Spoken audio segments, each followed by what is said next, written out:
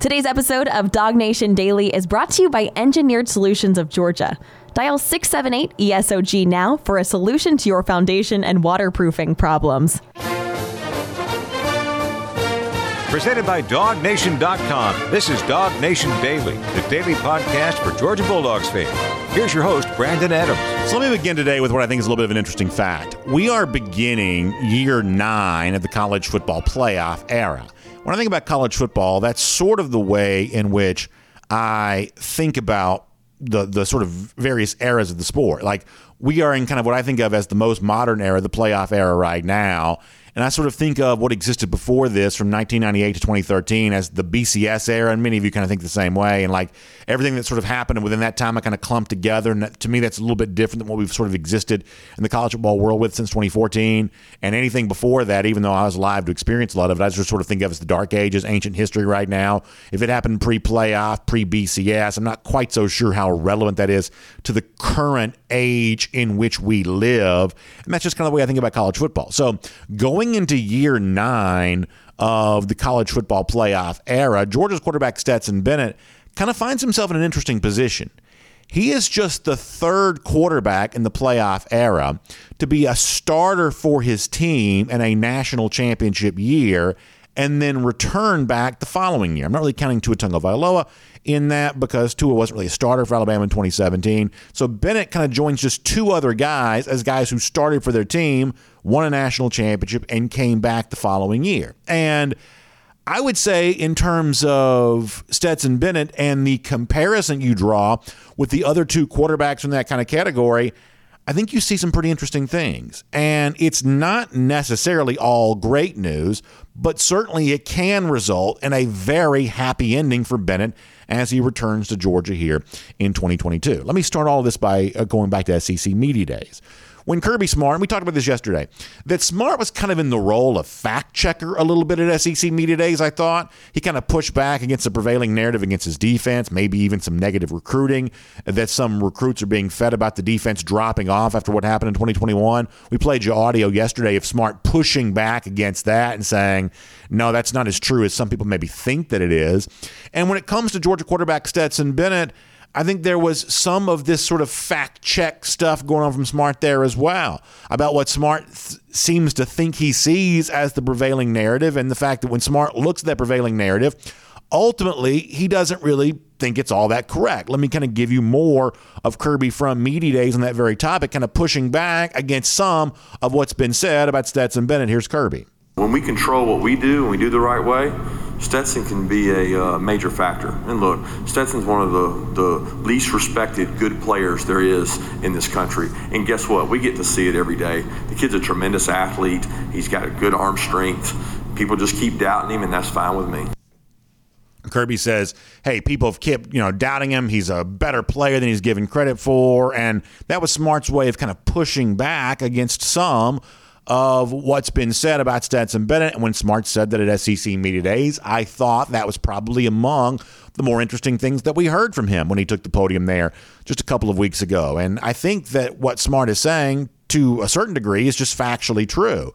That there are a lot of ways in which Stetson Bennett probably really is truly better than he's been given credit for. In fact, I mentioned a moment ago, there are two other quarterbacks in the playoff era who have been a starter, helped their team win a national championship, and came back the following year. One of those guys is Trevor Lawrence. And if you look at Lawrence's national championship season in 2018, even though Lawrence went on to eventually become the number 1 overall pick in a future NFL draft, and that's not probably, we would think, on the horizon for Stetson Bennett, the actual truth is the overall stat line for what Lawrence did in his freshman season of 2018 when he won the national championship really isn't wildly different than what Stetson Bennett did in his national championship year of 2021. And it's an example maybe of, as Smart said, that Bennett's sort of the best, best good player that gets very little credit.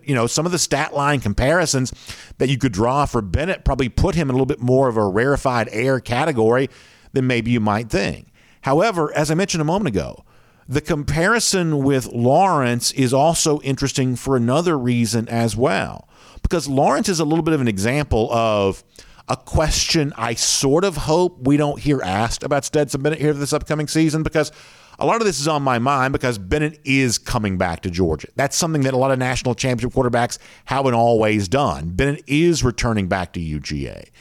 And you might think, if you're only sort of a halfway casual plugged-in observer to all this, you might think when you have won a national championship as a starting quarterback, when you return back the following year, that it's all just sort of sunshine and rainbows for you when you come back the very next year.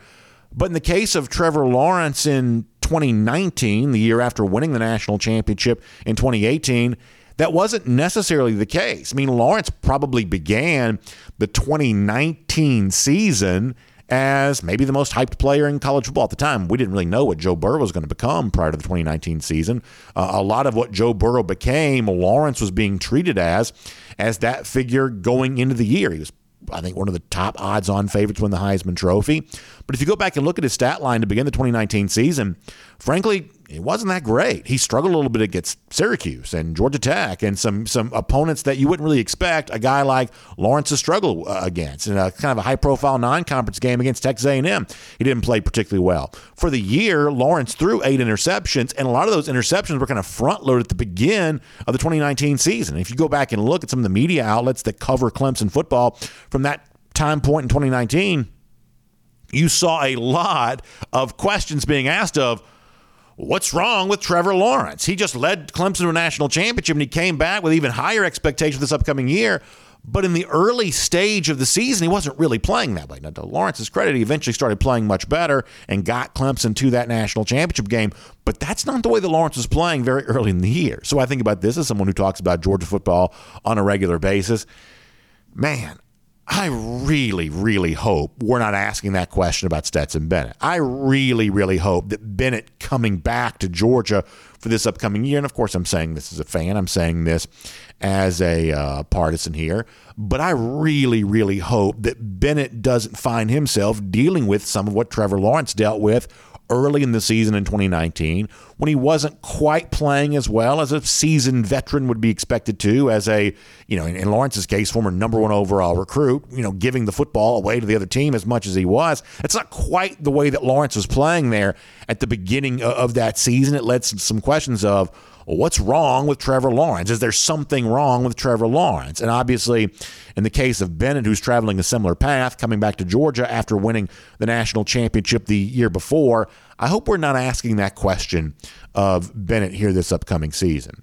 But actually, there's another question beyond that I really hope we don't end up asking about Stetson Bennett, but it has been asked of another quarterback who got starting experience in a national championship year and then came back the following year.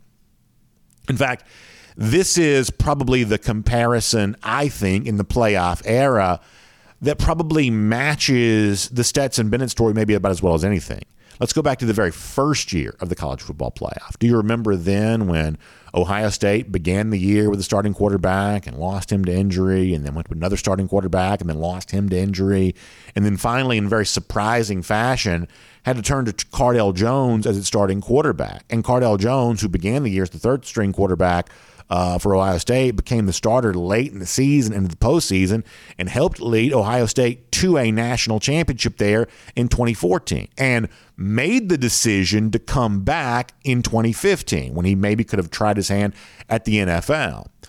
Well, what a lot of you may know is that when Jones in 2014 transitioned in 2015, when he came back to the Buckeyes, when he could have gone to the NFL, eventually, Cardale Jones actually lost his starting job in the 2015 season. Once again, much the same way early in the 2019 year, Trevor Lawrence was throwing too many interceptions.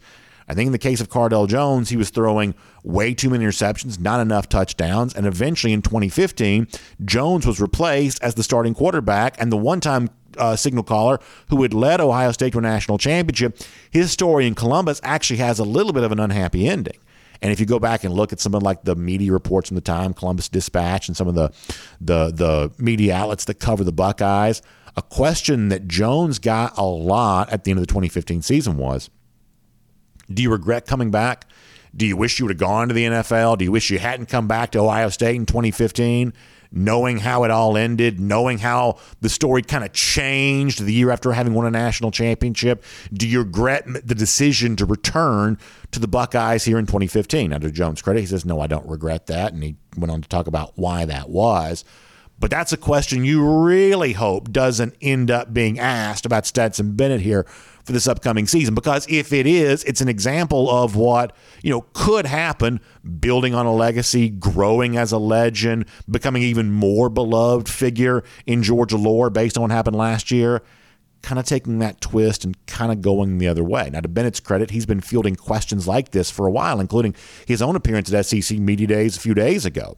He was asked, hey, after all, you won the national championship. You kind of had the storybook ending. Maybe did you ever consider just sort of leaving it at that and not coming back to Georgia here for the 2022 season? These are questions that Bennett's kind of already faced before, and I think when he was asked about that last week, he gave another good answer as to why it is that he wants to be back at Georgia and continuing to add chapters to his story, even though it seemed like the ending was almost perfect last season. I thought this was good from Stetson back in Atlanta a couple of weeks ago. Take a listen to this. You play the game to play the game, and you play the game to win and to compete against the best players. And if I'm secure enough to, I can look in the mirror, I wasn't gonna get drafted high last year, right? So what was the guarantee that I was gonna go start in the NFL last year? It was probably pretty low, or this next year, it was probably pretty low. And so this is the best conference in the country. If we take care of business, then we take care of business here. You're competing against the best players. You have the best players on your team, best coaches. It's the smartest league. So, and I think it's the biggest honor in the world to be able to go out there with the G on the side of my helmet and my name on the back and look at my brothers across from me and know that we're playing for the University of Georgia and for the state of Georgia. So listen, I think that's a great answer, and I think it's easy to understand why when you're in the midst of doing something as special as Bennett's doing, being the starting quarterback for the Georgia Bulldogs, of course you wouldn't want that story to end any sooner than it has to. Of course you want to keep going on that ride because of Bennett's, I think, special appreciation for just how special the job he has is. It's the kind of coveted position that everyone, certainly to a degree, kind of chases after, and Bennett's got that, and of course you wouldn't willingly relinquish that until you have to. But to kind of bring all this to a close here, the two other quarterbacks in the playoff era who are in the same position that Bennett is now, guys who started for their team, won a national championship to come back the following year, both had some tough questions asked of them when they did. For Trevor Lawrence, it was, what's wrong with you? After he wasn't quite playing so well to begin the following season as he was to end his national championship season before that. For Cardale Jones at Ohio State, it was, do you wish you hadn't done this after the legend of Jones seemed so much smaller at the end of the 2015 season than it did after the 2014 season? And all of this is not to suggest that Stetson Bennett's going to have an unhappy ending to his story. That's not what this topic's about. What this topic's about is, how do you avoid that? How do you keep from being the guy Trevor Lawrence that seemed to have some growing pains at the beginning of year two? Or Cardale Jones, the guy who seemed to have a hard time living up to the very best moments of his football life at the end of the 2014 season? And I think the way you avoid that, the way that you keep that from happening is actually kind of simple. You throw a lot of touchdowns and you try not to throw too many interceptions. And I know you're listening to this and you're saying, well, BA, that's the most elementary point I've ever heard. It's one thing to keep things simple. It's another thing to be simplistic. And that might sound a little too simplistic, but hear me out here for a moment, because there's actually more to that than maybe meets the eye. There's a way to be like a game manager style quarterback and avoid interceptions. But most of the quarterbacks who do that, you can go back and look at like Georgia football history and see examples of this. Some of the guys who threw the fewest interceptions over the course of a year for Georgia also didn't throw very many touchdowns either. That it's not enough just to protect the football, as we said before. Lawrence a little bit too many interceptions maybe in the early stages of 2019. Certainly Cardale Jones, way too many interceptions in sort of a short period there in 2015. Like it's easy to be too dangerous with the football and kind of hurt your team in the process. But just protecting the football alone is not enough. You've also got to go out there and make plays there as well. And Bennett really last year with 29 touchdown passes and kind of the limited number of times that Georgia throws is an example of that. But for Bennett to take the next step of his career this year, you got to think, well, you got to throw even more touchdowns this year than you did a year ago, but you got to be careful that you don't add to your interception total too much when you do that. That it really kind of comes down to, hey, can I be the kind of quarterback that makes more plays, that trusts my ability, that's courageous on the field, that has that little bit of edge about me? Can I go out there and try to make plays without doing things that give the other team an opportunity? That's kind of what sort of hurt Trevor Lawrence at the beginning of his second season, returning as the starting quarterback who'd won a national championship. And ultimately, that's probably what cost Cardale Jones his job there at Ohio State. Now, here's what I'm guessing. That the Georgia coaches probably understand all of this very well, too. That experience alone doesn't make you better. It just makes you older. That you've got to evaluate that experience. You've got to use that experience to make yourself a better quarterback. And that's why it's good to have Todd Monken coming back for year 3. That's why it's good to have a collection of playmakers around Bennett that we believe can, in their own right, be breakout players and allow Bennett to kind of make the sort of big plays that kind of puts him in sort of that special category of guys who do build on a legacy 1 year after something really special happened for you. And Stetson Bennett, who's kind of always been pretty introspective and I think pretty thoughtful, I'm guessing he kind of gets this too, that he's not just here for Georgia for another season. He's here at Georgia for a reason. Like, he wants to add to what's already a pretty magical story, but in Bennett's mind, maybe he's got a few chapters still left to write. My name's Brandon Adams, and this is Dog Nation Daily, the daily podcast for Georgia Bulldogs fans. We're presented today by Engineered Solutions of Georgia, and we're happy to have you with us no matter how you get to us today, live on video, 10 a.m., Facebook, YouTube, Twitter, Twitch. We start before that, 9:45, 1st and 15, at dognation.com and on the Dog Nation app. And however you watch us on video, we're happy to have you do that. Or if you check us out on podcasts, you listen on demand, on the Apple Player, the Spotify Player, whatever podcast platform you enjoy, we're happy to have you with us for that. Or maybe it's the radio at noon each and every day, Monday through Friday, right there on Athens Sports Radio 960 The Ref. We're happy to have you with us there for that as well. A lot of different ways to get in touch, and whichever one you choose, we're just happy about that. Also, big thanks to our friends at Engineered Solutions of Georgia for making it all possible. Had a lot of stormy weather here as of late. It's a reminder sometimes to us that Engineered Solutions of Georgia can really step up and help you if you've got that water intrusion in your house where it's not supposed to be. You're seeing wet spots, your basement, your crawl space, evidence of where water has been, or just water flowing through sometimes the basement. That's always a bad thing to see, but that's where our friends at Engineered Solutions of Georgia can step up for you. Or maybe yours is a different issue. Maybe you see those cracks in your wall. You know, the foundation represents the structural integrity of your home, and cracks in walls or cracks in sort of that basement floor, something like that, can be a sign that things are not the way they're supposed to be. It's a problem. Well, guess what? Engineered Solutions of Georgia has the word solutions in their name. They're a solutions-based company ready to solve your problems. They got an entire team of engineers on their team to help you do just that. There's nobody else in our market that can say that the way that ESOG can, so trust them. They're proud partners of UGA. It's always great to support those that support the dogs. They're longtime friends of ours here on Dog Nation Daily. So it's a great chance to get involved with our friends at Engineered Solutions of Georgia and see all the great things they have in store for you. Easy phone number to dial there as well. You can simply give them a call, 678-ESOG now. That's 678-ESOG now. That'll get you in touch with Engineered Solutions of Georgia. Make sure you check them out today. We're going to check out Connor Riley coming up in a couple of minutes too. That's going to be a lot of fun. Before that, though, I want to get ready to go around the doghouse, which is presented today by our friends at Georgia's Own Credit Union. Happy to have them with us back on the show here today as we get ready to talk some Georgia football. And I want to go back for a moment to something we talked about a little bit yesterday, which was the Georgia defense. And my belief that Nolan Smith kind of represents a little bit of a swing player, I would say, for the Georgia defense. We addressed this on yesterday's show, that if you look at the Georgia defense, what it brings back for the upcoming year, you see a guy like Jalen Carter along the defensive line that's about as close to a sure thing as it possibly could be. Carter's one of those guys that earned immense praise last season, even though he was playing in the shadow of Jordan Davis and a Devontae Wyatt and a Trayvon Walker, 3 guys along the defensive line with him who all went on to be number 1 picks last season. Carter was receiving no shortage of praise even last year.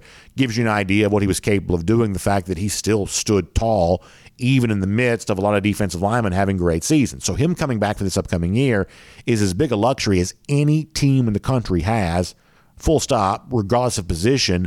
That's how valuable Carter is for UGA. And if that's true for Jalen, we would say that a guy like Keely Ringo is probably not too far behind on that. We talked about this yesterday.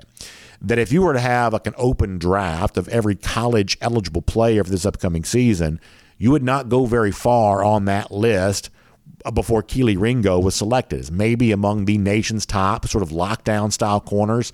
A guy who obviously was a hero for Georgia in the national championship game, but really, played at a high level throughout the season, even though he was still relatively inexperienced for most of last year. Not a perfect player. No cornerback's ever going to pitch a perfect game and bat 1,000, but Ringo is a high-value talent, and I would say if maybe a slight notch below Carter, something pretty close to a sure thing for the upcoming season there as well.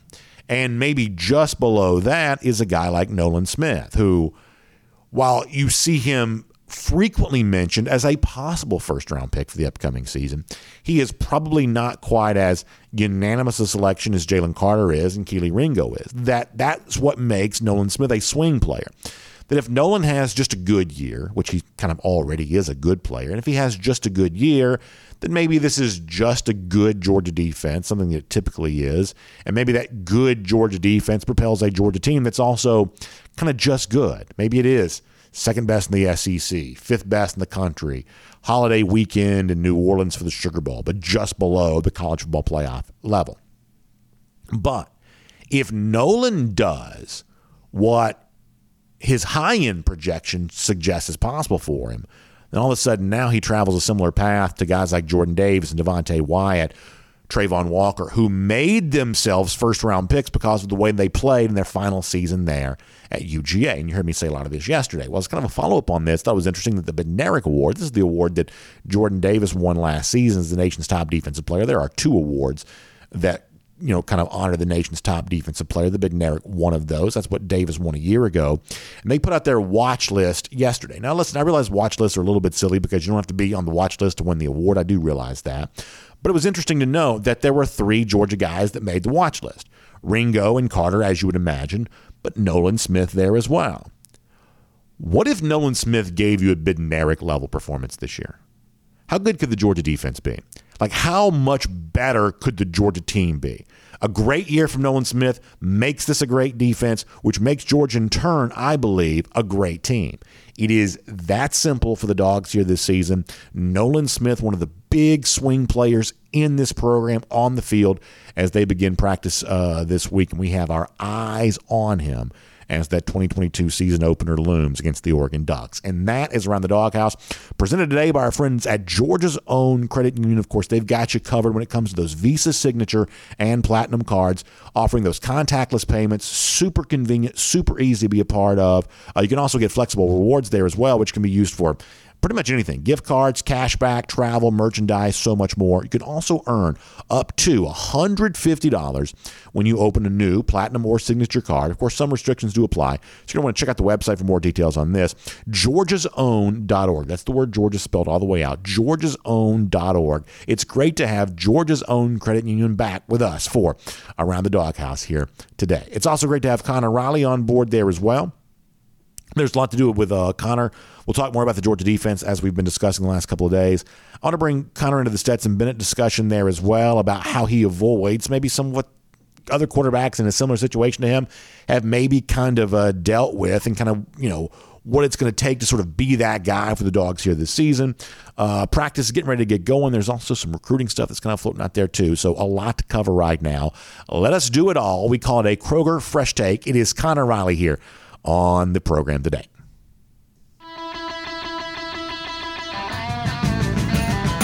From Athens and across the SEC or wherever the recruiting trail may lead, here's a DogNation.com insider. Of course, Connor going to be very busy this week as Georgia begins its practices coming up later on. We'll hear from Kirby Smart, some of the Georgia players this week too, as they kind of offer their preview of the season, a little bit of an example of what their mindset looks like before they get going here for real in earnest. So that's going to be a good time. And Connor, good morning to you and welcome back on the program here today. And do you get what I say when I call Nolan Smith a swing player? There's no doubt that Nolan's a good player. There's no doubt in my mind that he's a good player. I don't believe he's unlocked his full potential there at UGA, and I can't guarantee that he will.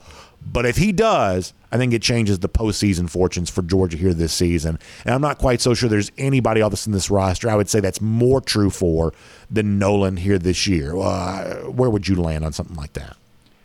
Yeah, so I'm going to go with a movie comparison here. You know, I think people that really watch and understand football, and certainly can do the same with Georgia, know that Nolan Smith is a good player. He's a little bit like the movie Everything Everywhere All the Time, which I think is one of the best movies I've seen this year. But obviously, it's sort of an indie favorite, hipster favorite, did not, get the, I think, sort of commercial appeal that, say, some of the blockbusters that you have seen out there be. If Nolan Smith turns into Top Gun Maverick and has that kind of a year where everyone in the country knows he is, no doubt about it, a good player, I do think that raises the ceiling of this defense because, if he's a guy racking up, doing all-around excellence like he does and getting the sack numbers 7.5, 8, maybe even 9, when you factor in with Robert Beal is going to give off the edge there as well on the other side, who I think is perhaps maybe a better pure pass rusher than what Nolan Smith is, you see the path to 40 sacks, which is the number we've so often thrown around on here. And so with that in mind, if you're getting elite production from Jalen Carter, you're getting elite production from Nolan Smith, I don't think you have some of the questions about replacing what Nakobe Dean gave you a season ago, replacing what Channing Tindall gave you, replacing what some of those very statistically productive players in that front seven gave you a season ago. Yeah, I'm going to say this, and I hope I'm not incorrect in what I'm saying here, but I feel this is probably true. Like we saw last year how valuable it is for Georgia to have a great defensive line. But if you told me as someone who cheers for Georgia, hey, BA, you can have your wish of sort of an all-American level player at any position this year, 5 years from now, 15 years from now, if you give me my choice of having sort of an all-American Bednarik Award-winning level player at any position, I would choose outside linebacker. I would choose edge rusher because the job that the edge rusher primarily does is the most valuable commodity on that side of the ball. No disrespect to good defensive line. It's great to take away the run.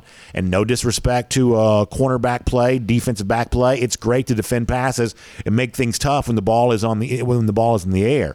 But the most valuable commodity on the defensive side is getting after the quarterback. If you told me I could have a great edge rusher, in Georgia's case, we'll just call him an outside linebacker.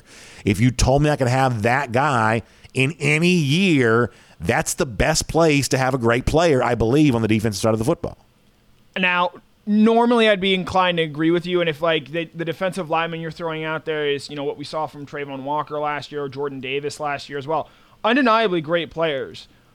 But if that defensive lineman is, say, Jalen Carter, and he's a player I believe is capable of getting 10 sacks the way that he plays and the way that I think he is best optimized and used, I think I take him as that sort of player because, and maybe this is the former offensive lineman in me, but when you are just getting blown up the middle on every play, or that is the potential of what could happen, it makes it so much worse for the rest of your offense there. And so, with Nolan Smith, there are some things you can do to maybe if he is productive, and you saw Georgia do this in the national championship game against Will Anderson in terms of rolling away from him, having a tight end and a running back in there to help the offensive tackle there as well.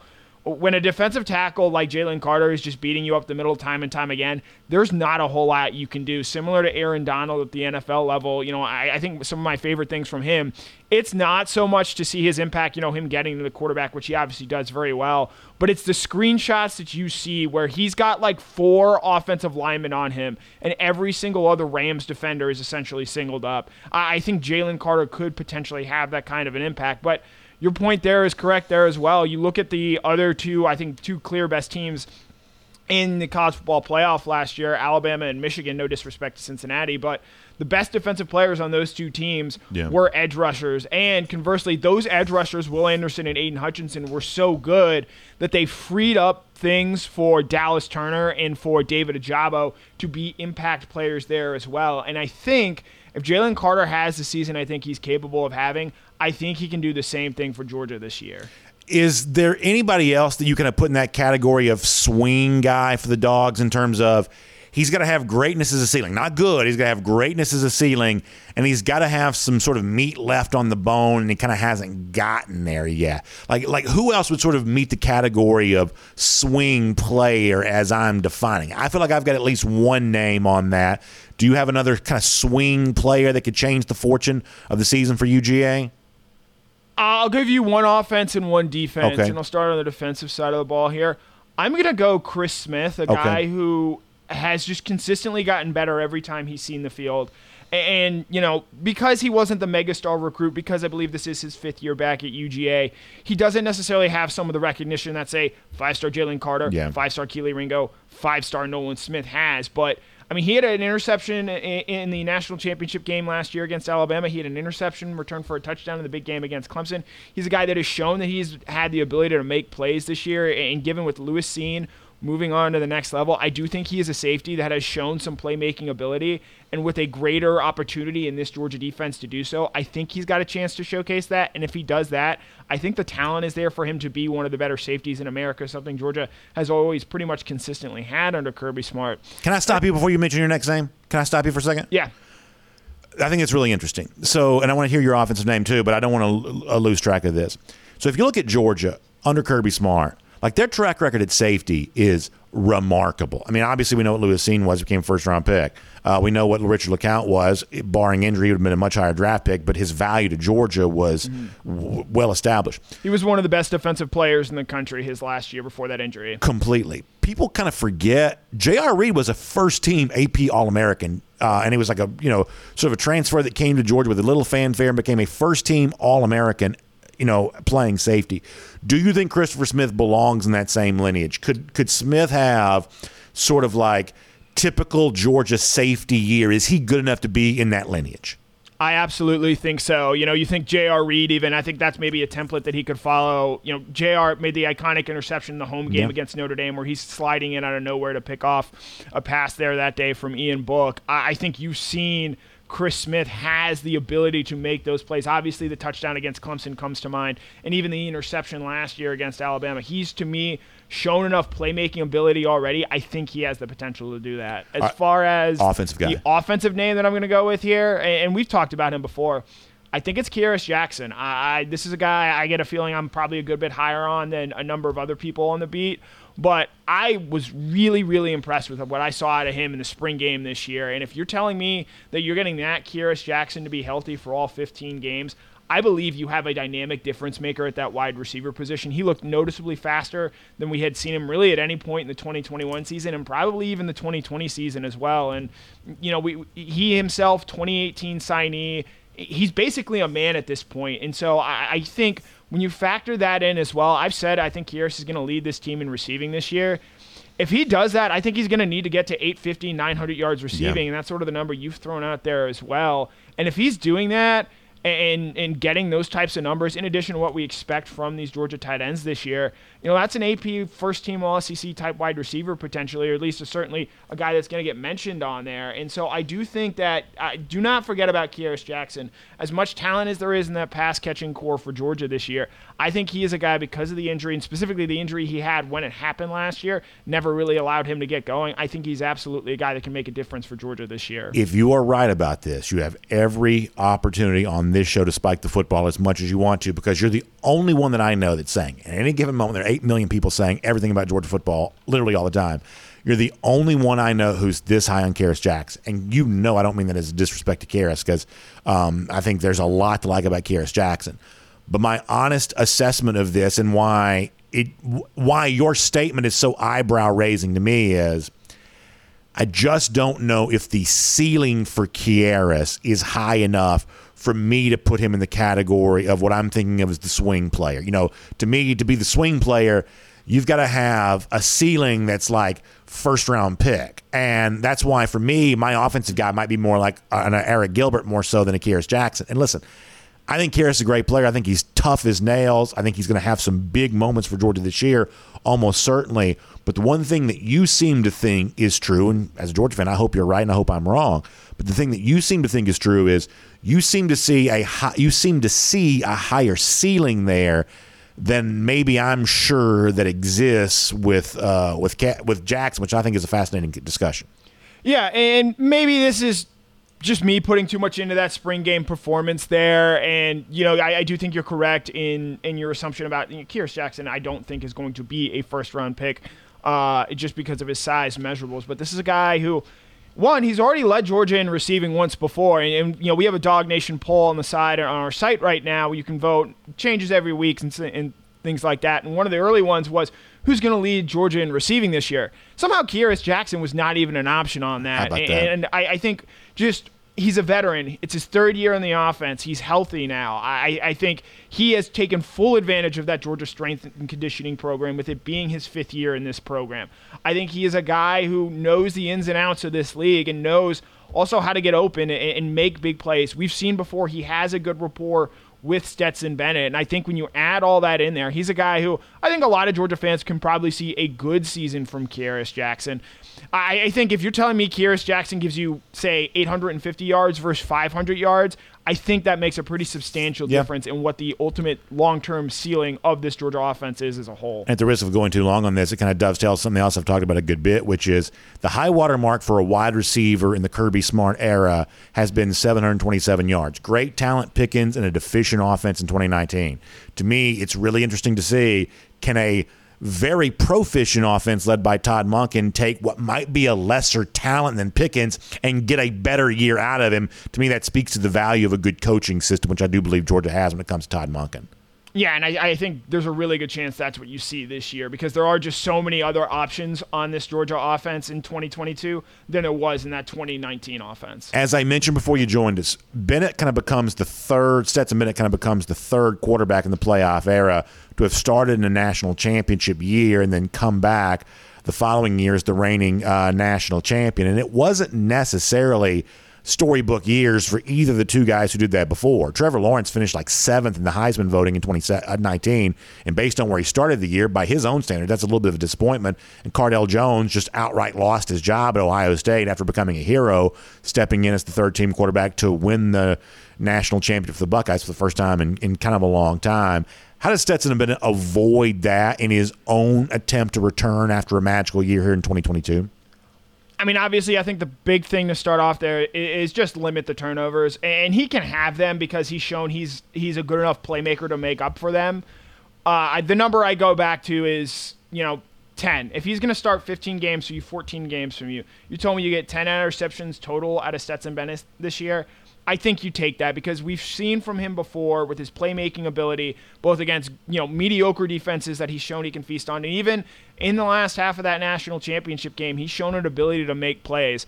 If you're telling me you get 10 interceptions out of Stetson Bennett this year total and over the course of a 14-game season, you're probably going to see 35 touchdowns, maybe even potentially 40, depending on how proficient this offense ends up being. He had 29 touchdowns last year and I believe 12 starts, so I think there's reasonable expectations with the step back that you expect from this defense that he's capable of getting to that 35, potentially even a 40 touchdown mark there. And 40 and 10 might be a bit unrealistic here, but it's not out of the question for him to get to a 35 touchdown season. And if he's doing that and he's limiting the turnovers and he's running a good offense, I absolutely think that eventually maybe you start to change some perception. Obviously, there are fans out there that he's just never going to be good enough for, and he knows this, and he's not exactly hiding from that, knows that he's never going to win over those people.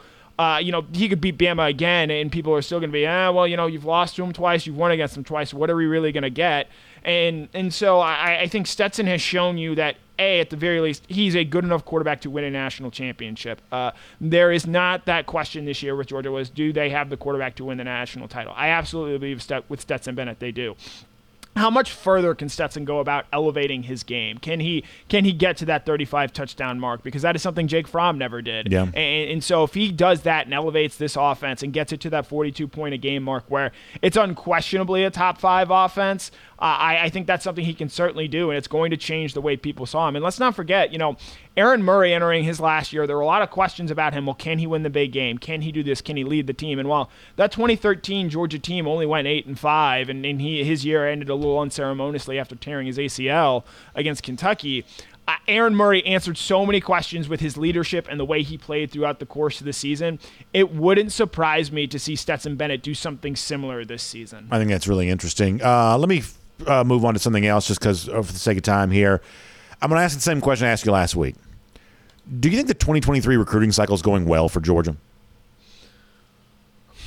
The English snob in me would say it is going good. I do not think it was necessarily going well. But I think part of that, it's not so much what Georgia is doing.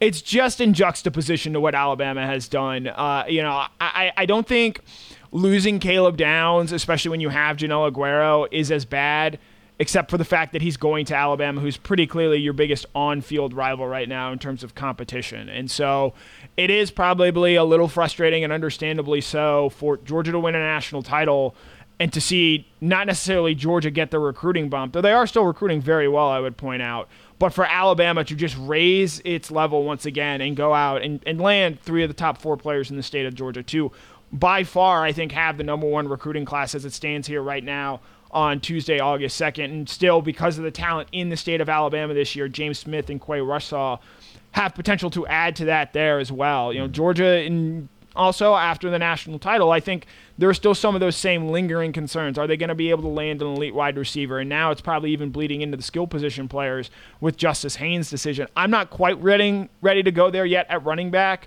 I've given Dell McGee the benefit of the doubt before, and I'd point out, you look back at, say, the 2019 cycle, John Emery Jr. ends up decommitting from Georgia, flipping to LSU. Georgia goes out and lands Kenny McIntosh. I don't think there's a person in the country that would take, certainly to this point, John Emery Jr.'s career over Kenny McIntosh's. And even going into this year, I think money would still take Kenny McIntosh and what he's going to be able to do. So while Dell McGee didn't land the recruit that he necessarily wanted to at the top of his board this year, he's still got an incredible eye for talent, and I think is going to be someone that's going to answer some of those questions. But to go back and circle back to your first question, it's going good. They're the number 3 or number 4 ranked recruiting class as it stands right now. I think the reason that there's maybe some salty feelings is because Alabama is just so clearly up their game and recruiting so incredibly well on the recruiting trail right now. I think my response to all this is, because like you said, you can make a long list of wins that Georgia's collected, and these are all really valuable commodities for future Georgia teams. No one can dispute that. You can also make a list of decisions that have been disappointing for UGA fans there as well. I think across the board, whether it be Georgia, whether it be Alabama, whether it really be anybody, I think it's too early to start writing very many narratives about exactly what is going on in the 2023 class. You and I have talked frequently about A&M relatively dormant, but that kind of changed last weekend. Florida at one point in time was a little bit of a laughing stock, and they've seemingly found a little bit of life among them. And some of that may be coming at the expense of Ohio State, who at one point in time was kind of riding high. Maybe Miami's been, for the most part, kind of a clear winner, but Janelle Aguero didn't go there. That we see a lot of what might even be contradictory information kind of unfolding here for the 2023 cycle. And I think for Georgia, and almost maybe for everybody else there as well, it may be for now just a little too early to know what's going on really anywhere, and very difficult to predict how all this is going to change because, clearly, presence of transfer portal and most prominently the presence of NIL is making the nature of these decisions just different than they've been in the past. Yeah, and it seems like right now we've seen a lot more commitments early on in a cycle. Now, granted, it had been trending that way since the early signing day had been instituted, but it's pretty rare for Georgia to be close to 20 commitments, Alabama close to be 20 commitments at this time, just given how important Kirby Smart values that senior year in terms of development from a high school ranks. And so I do think that, as you point out, there's still a lot of twists and turns that are gonna take place over the course of this recruiting cycle. Obviously, I think the role that games, win-loss results have on a recruit are maybe perhaps overstated. But I do think for some of the guys that are still undecided out there, let's say Georgia, specifically with James Smith and Quay Russaw, I think 2 of the more important players in this class. Yeah. Let's say this Georgia defense goes out and is a top 10, maybe even a top 5 defense over the course of the entire season this year. That probably makes you feel a lot better about what you were potentially stepping into there at Georgia in terms of their ability to develop year in, year out and continuously put guys into the pros. Because if that's the case, it's not just Nolan Smith and Jalen Carter we're talking about as pros, but it's guys like Jamon Dumas-Johnson who are rising up draft boards, though obviously he's not draft eligible this year. It's guys like Zion Logue, who many people hadn't probably thought much of prior to last year, and maybe he looks like an NFL defensive lineman. Tyrion Ingram-Dawkins is a guy that I think is going to make a jump this year. Chris Smith, we've talked about him earlier. So I think if this Georgia defense takes the developmental steps forward, I think you're going to see that there. And I think you and I both expect when it comes to the offensive side of the football, look, Georgia's going to put up points this year. They're going to do the things that you would think offensive recruits would like to see. Now, they still have to go out there and close, and I do trust in what Brian McClendon's going to be able to do at that wide receiver position.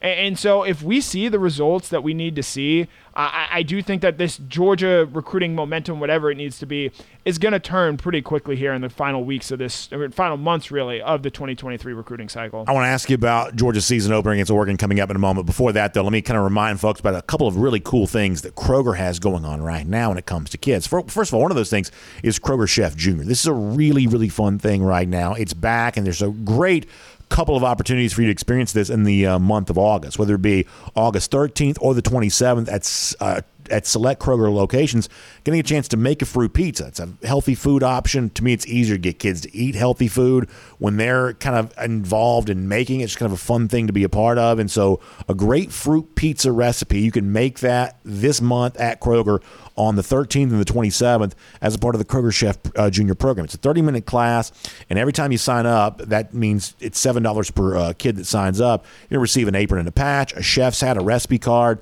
and a box, and, of course, a pizza cutter there as well. So it's a really fun thing to be able to do. Make some fruit pizza, enjoy some good food, learn how to make it courtesy of our friends at Kroger, KrogerChefJunior.com for more details on that. That's spelled Junior, Junior. Kroger Chef Junior for that. Also, speaking of kids in Kroger, we're in the midst right now of honoring our Kroger 5-star kid winners. We had a great winner announced yesterday. We get a chance to announce a great one here today. And congratulations to everybody who submitted terrific stories. We've loved celebrating all those with you, but we want to announce Rachel Young as our winner here today. So congratulations to Rachel. I want to tell you a little bit about her. She's in advanced classes there at Matt Arthur Elementary School, going into 4th grade this upcoming week, and got a whole lot of fun things going on there at school. She's also a gymnastics athlete, and she's involved in theater there as well. Does some great things, even been a part of a presentation of the Christmas Carol, the great Charles Dickens story. So she's done a lot of that kind of stuff. She's super involved in her church there at Central Baptist Church there too, doing some unbelievable things. Got a bunch of siblings that she's doing cool stuff for there as well. So she's a terrific Kroger 5-star kid winner. Congratulations to Rachel Young on that. If you're watching on video, you certainly see a beautiful picture of her.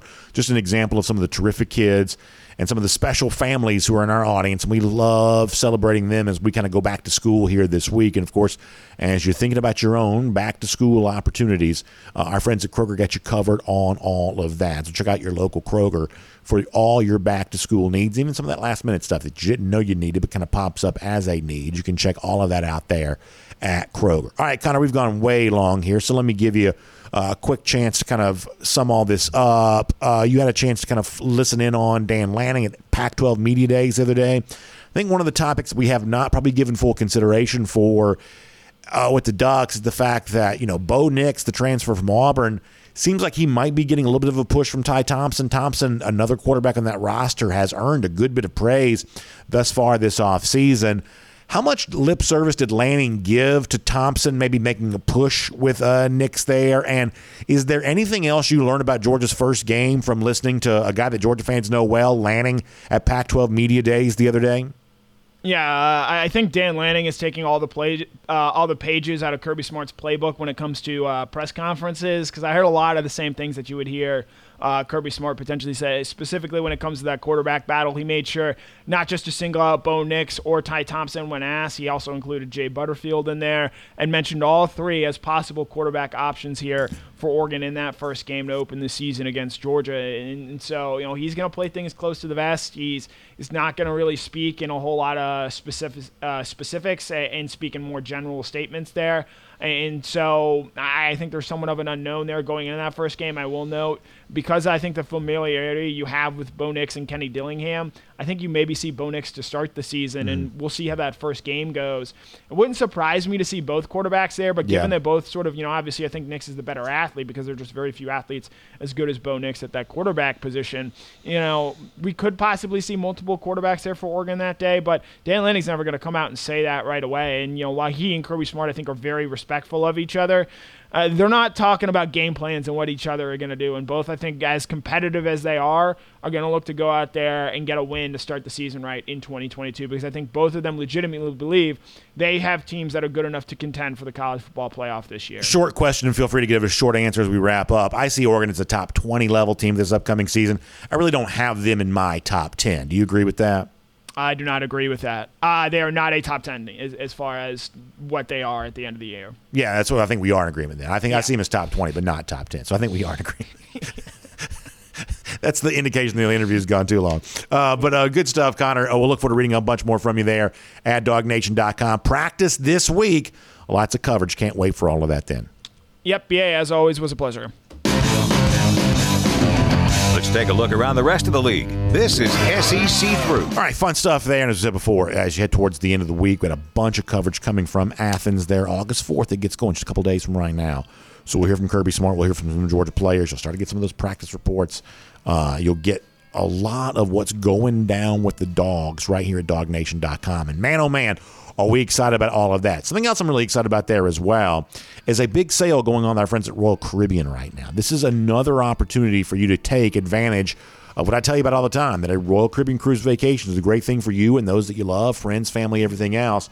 And the big savings that are available for you right now, another reason for you to be a part of this. Because for this week only, you've got 30% off those who are sailing, and you got kids sail free. What a great chance to get your entire family on board a Royal Caribbean cruise ship with that kids sail free option, plus 30% off all cruisers there as well. Some huge options, some huge ways to make your Royal Caribbean cruise vacation even more cost effective at a time right now when it just seems like a lot of things are more expensive. To hear something that's on sale, to hear something that's less than it was before, that's big news, especially when it's something as much fun as a Royal Caribbean cruise vacation is. So you've heard about me tell you about it for a long time now.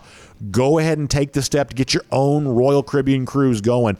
Our friends at the Cruise and Vacation Authority can help you out with that. You can find them online, tcava.com. That's their website, tcava.com. You can also give them a call, 770-952-8300. That's 770-952-8300. Royal Caribbean's got you covered on that. Our friends at the Cruise and Vacation Authority can get you booked up and ready to go. It's a great time to be on a Royal Caribbean cruise vacation. Also a great time for us right now to go cruising around the SEC courtesy of Royal Caribbean. And I mentioned a moment ago, a handful of Georgia players showing up on the list of Bednarik Award watch list, folks. And once again, the reminder, I gave this to you earlier, I'll say it again. You don't have to be on the watch list to win any of these awards. Everybody's eligible for the award, whether you're on the watch list or not. The watch lists, I guess, are just sort of for PR and attention, whatnot. But there are a handful of SEC names I do want you to be aware of on the lookout here for Defensive Player of the Year in college football, which is the Bednarik Award, what it kind of goes to. And you talk about, what can change the fortunes for a team. If one of these guys were to step up and play at that level, obviously, I mean, we said this about Nolan Smith in Georgia, but you'd say the same about Jalen Carter or Akili Ringo. Everything feels different if you get that kind of individual performance from one of your key defenders. For Alabama, they got a handful of guys in there like Will Anderson or Jordan Battle or Henry To'oTo'o. Maybe include Dallas Turner there on that list, who is not really on the watch list, but probably at least in consideration. You've heard Anderson say that he thinks that Dallas Turner is every bit as good as he is. Think about a guy like Bumper Poole, the linebacker at Arkansas. He gets a lot of attention because he has kind of a funny, cool name, I guess. But he's much more than that as a player. And for a Hogs team that not only plays a tough schedule, but is a tough out on a lot of other people's schedule there as well, to get a massive year from a guy like Poole could completely change, the entirety of a season.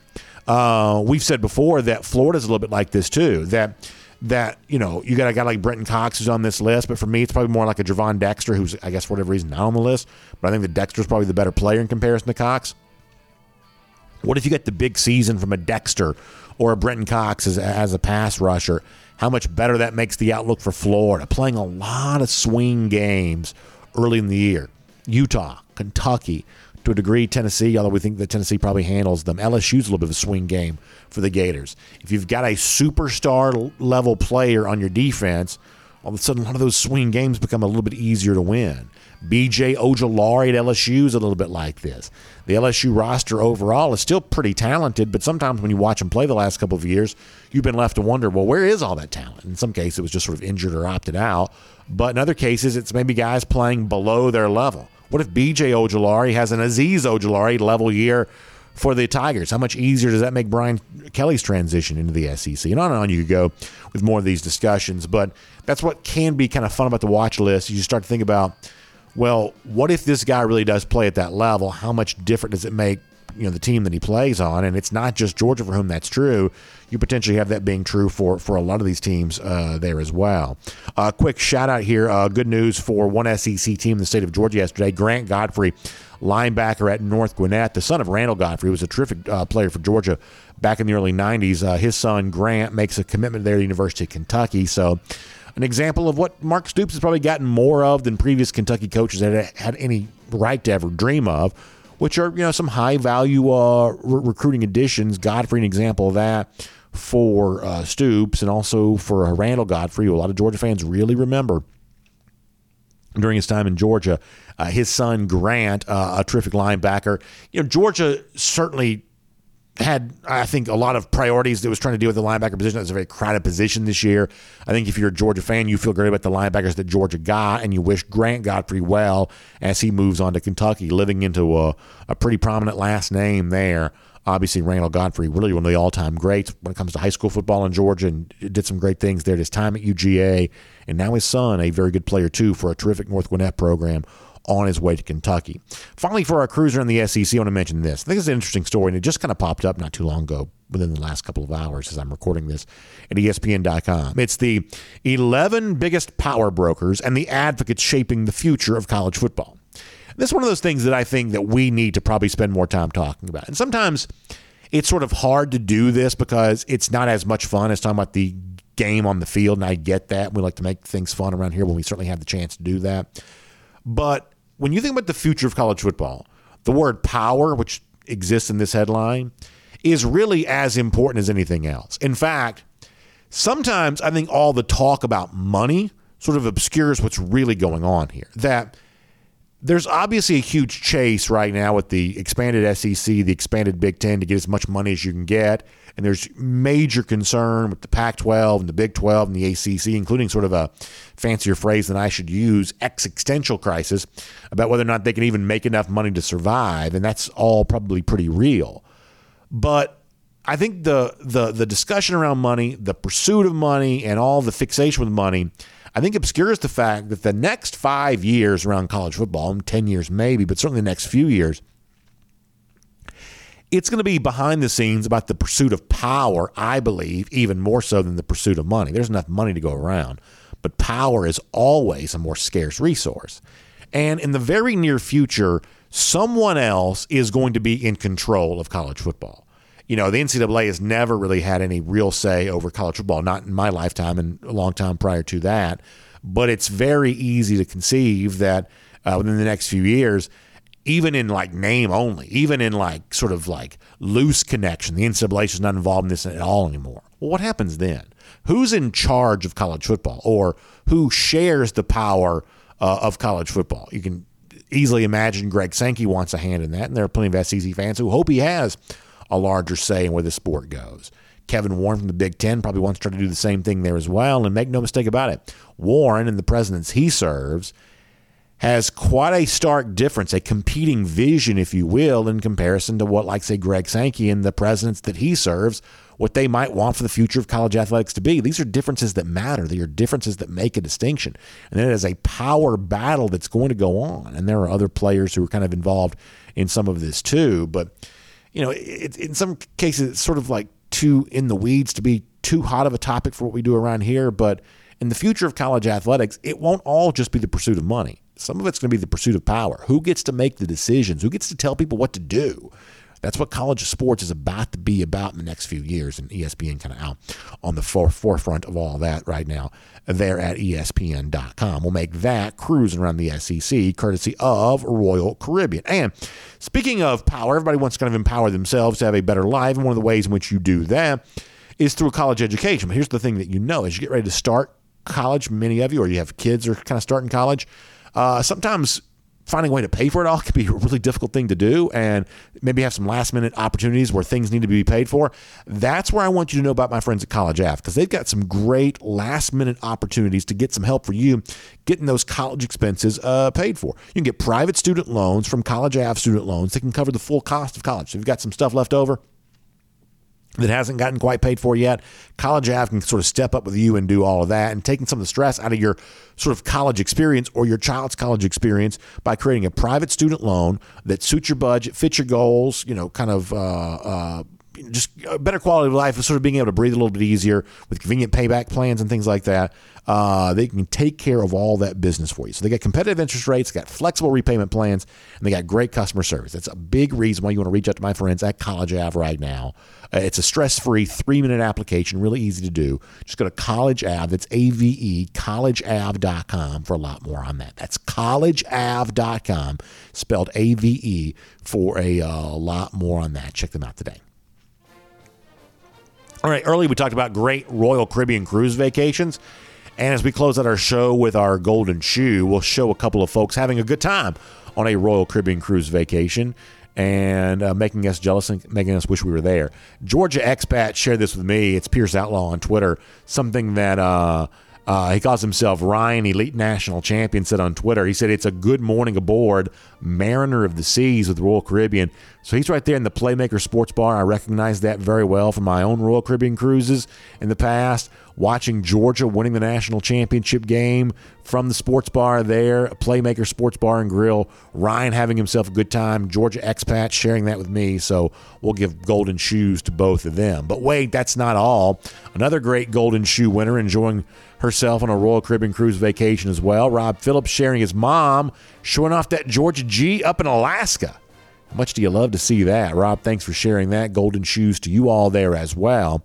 And, of course, lousy, stinking Gators, they have no national championships to celebrate, and they're taking no cruise vacations right now either. They're just sitting around and drowning in their sorrows. 4,954 days since they have won a national championship. But guess what? The news gets no better because 88 days from right now, Dogs back in Jacksonville, beating up on those lousy, stinking Gators again. That is our Gator Hater Countdown. We will see you tomorrow. Dog Nation Daily, presented by Engineered Solutions of Georgia. And on the podcast, time now for the R.S. Andrews podcast Cool Down. As I'm recording this, we found out a few minutes ago, very sad news. Lars Tate, who I thought was a very fun, special running back at Georgia when I was a kid. I told the story on video of getting a chance to get my picture taken with him back during an old picture day at Sanford Stadium years ago. Or not, it was actually right after the Butts-Mehre Heritage Hall opened. It was kind of an open house thing. I was lucky enough to be able to go to that and got my picture taken with him in that facility. And, he's a big deal to me. That's kind of the era in which I started getting into Georgia football. And that's the era in which I really have vivid memories of watching those teams play. And for Georgia that had such a great legacy at running back, Tate was the example of that kind of, in 86 and then 87 playing alongside Rodney Hampton and obviously everything that came after that. But Tate was a very big deal to me and went on to become a second-round draft pick of the Tampa Bay Bucks. And so we are truly saddened today by the passing of Lars Tate. And you can read more from our buddy Chip Towers. Got a story up on this at dognation.com. A nice retrospective on the life of Tate. And just very sad news here today. So to everyone who knew him and to all those who remember him, we certainly send prayers and condolences. Very, very sad news. And it's always awkward to try to transition back to the normal stuff after that. But I did want to read a comment here from Bill Burton. Also, speaking of running backs, I guess. He says, last week's rushing must be elite monologue that I had. He said, I agree with your take about 6 yards per rush. He says, yet it's not entirely up to the offensive line to achieve. He says, if we believe that Kirby and Monk can take what the defense gives them, then the yards per game are going to be driven by the number in the box. So the Dogs will be forced in the air until Stetson Bennett proves otherwise. Yeah, I think there's an element of that that's really true, which is that I do think that in the old school days, we sort of thought of the running game, opening up stuff for the passing game. But I do think that in modern football, the inverse is true very frequently, is that when you show your ability to beat a team through the air, all of a sudden you create more opportunities on the ground. I think that's probably true. And I think it's true for Georgia and probably just true kind of across the board in college football. And, obviously, that's one of those things I think that can kind of create what Georgia has not had. How do you get to 6 yards per carry?